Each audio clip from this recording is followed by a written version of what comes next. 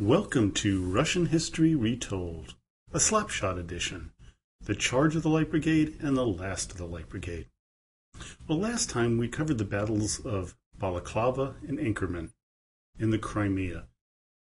The one that was particularly ingrained into the mindset of people in the early 20th century and late 19th century was the Charge of the Light Brigade because of the poem by Alfred Lord Tennyson.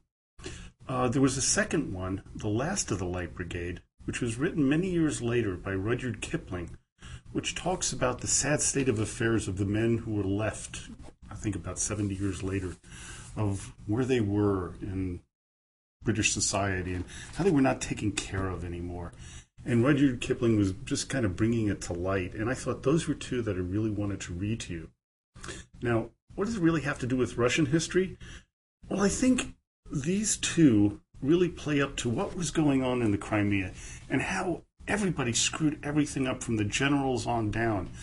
But it was the fighting man who just kept on fighting. He didn't give up, despite the horrible, horrible conditions that were there. And the Charge of the Light Brigade itself is just an epitome of what went on in this war, where men were sent to their death for no reason whatsoever. So I'd like to go on. I'm not the greatest reader of poetry, but, bear with me. I think it's an important one to read, both of them. And I was going to do the Charge of the Heavy Brigade, but it's a little bit more difficult, and I think it's a little less important in the greater scheme of things with Russian history. The Charge of the Light Brigade itself really focused on the big bad Russians at the time and, these brave, Allied soldiers. So I think it does have a lot to do with what was going on in the mind of Europe about Russia. And here it goes. The Charge of the Light Brigade, Alfred Lord Tennyson. Half a league, half a league, half a league onward. All in the valley of death rode the 600. Forward, the Light Brigade! Charge for the guns, he said. Into the valley of death rode the 600. Forward, the Light Brigade! Was there a man dismayed? Not though the soldier knew someone had blundered. Theirs not to make reply, theirs not to reason why. Theirs but to do and die. Into the valley of death rode the 600. Cannon to the right of them, cannon to the left of them, cannon in front of them, volleyed and thundered, stormed at with shot and shell. Boldly they rode and well, into the jaws of death, into the mouth of hell rode the 600. Flashed all their sabres bare, flashed as they turned in air, sabring the gunners there, charging an army while all the world wondered. Plunged in the battery smoke, right through the line they broke. Cossack and Russian reeled from the sabre's stroke, shattered and sundered. Then they rode back, but not the 600. Cannon to the right of them, cannon to the left of them, cannon behind them, volleyed and thundered, stormed at with shot and shell, while horse and hero fell.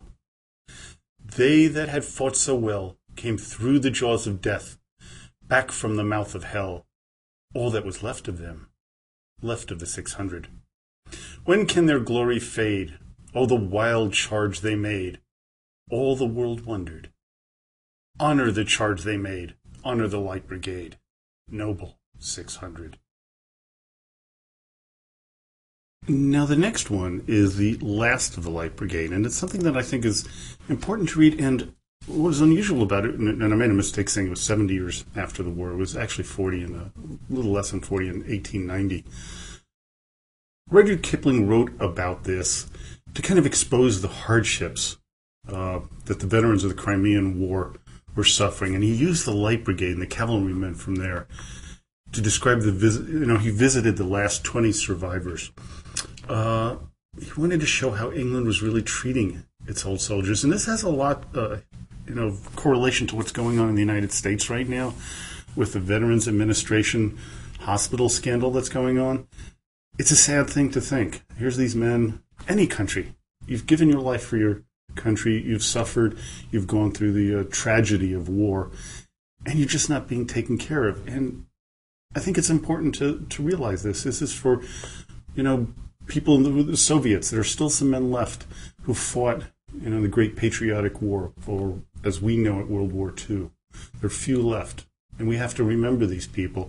And it's important to remember them from the Crimean War, as this was the first war that we really had this kind of trench warfare. And it was forgotten. We always think, oh, World War I, that's where it started. No, it started here.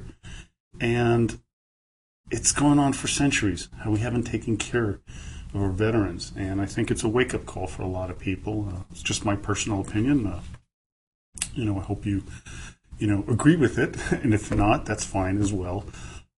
If we want to discuss this, we have that page on Facebook that I've been telling everybody to join for the past 4 years. And so we could talk about this. But I'd like to read The Last of the Light Brigade, a poem written again by Rudyard Kipling. Sadly enough, very few people really paid any attention to it when it was written. It was largely ignored, and that's why I think it's important for us to listen to it and hear it. The Last of the Light Brigade. There were 30 million English who talked of England's might. There were 20 broken troopers who lacked a bed for the night.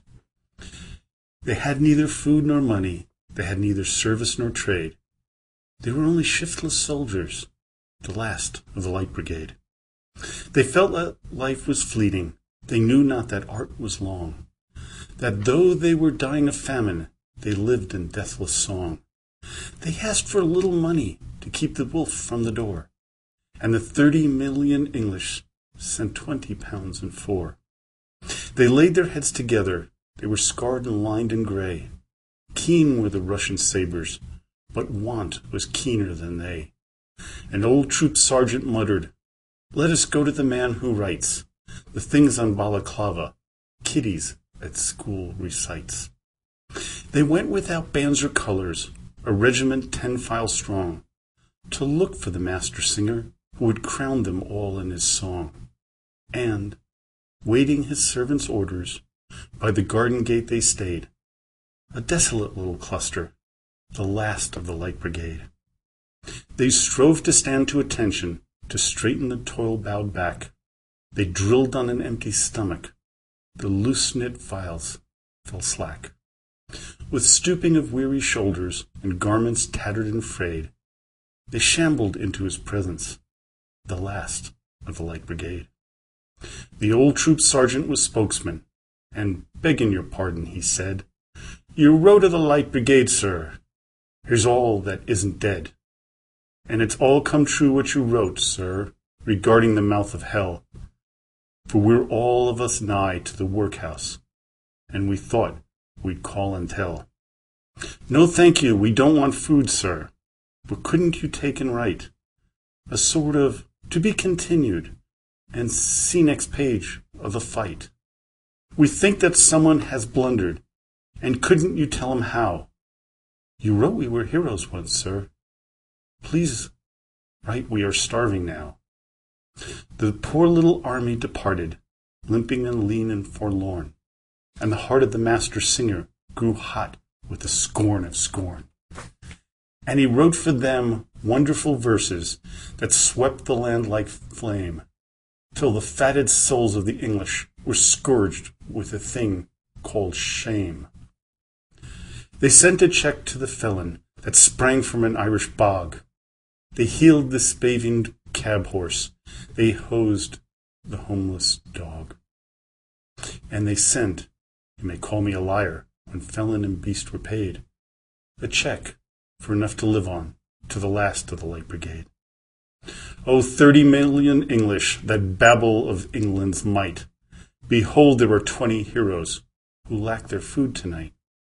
Our children's children are lisping to honor the charge they made. And we leave to the streets and the workhouse the charge of the Light Brigade. Well, I hope you enjoyed today's podcast. It was a little short one, but I think it's an important one. We have to remember the men and the suffering that they went through, and after the war, what went on. And this is not just the British. We've heard about the Turks and how poorly they were treated. We hear in the future, we will hear about the Russians and what went on with them, and the men who suffered and fought for their country.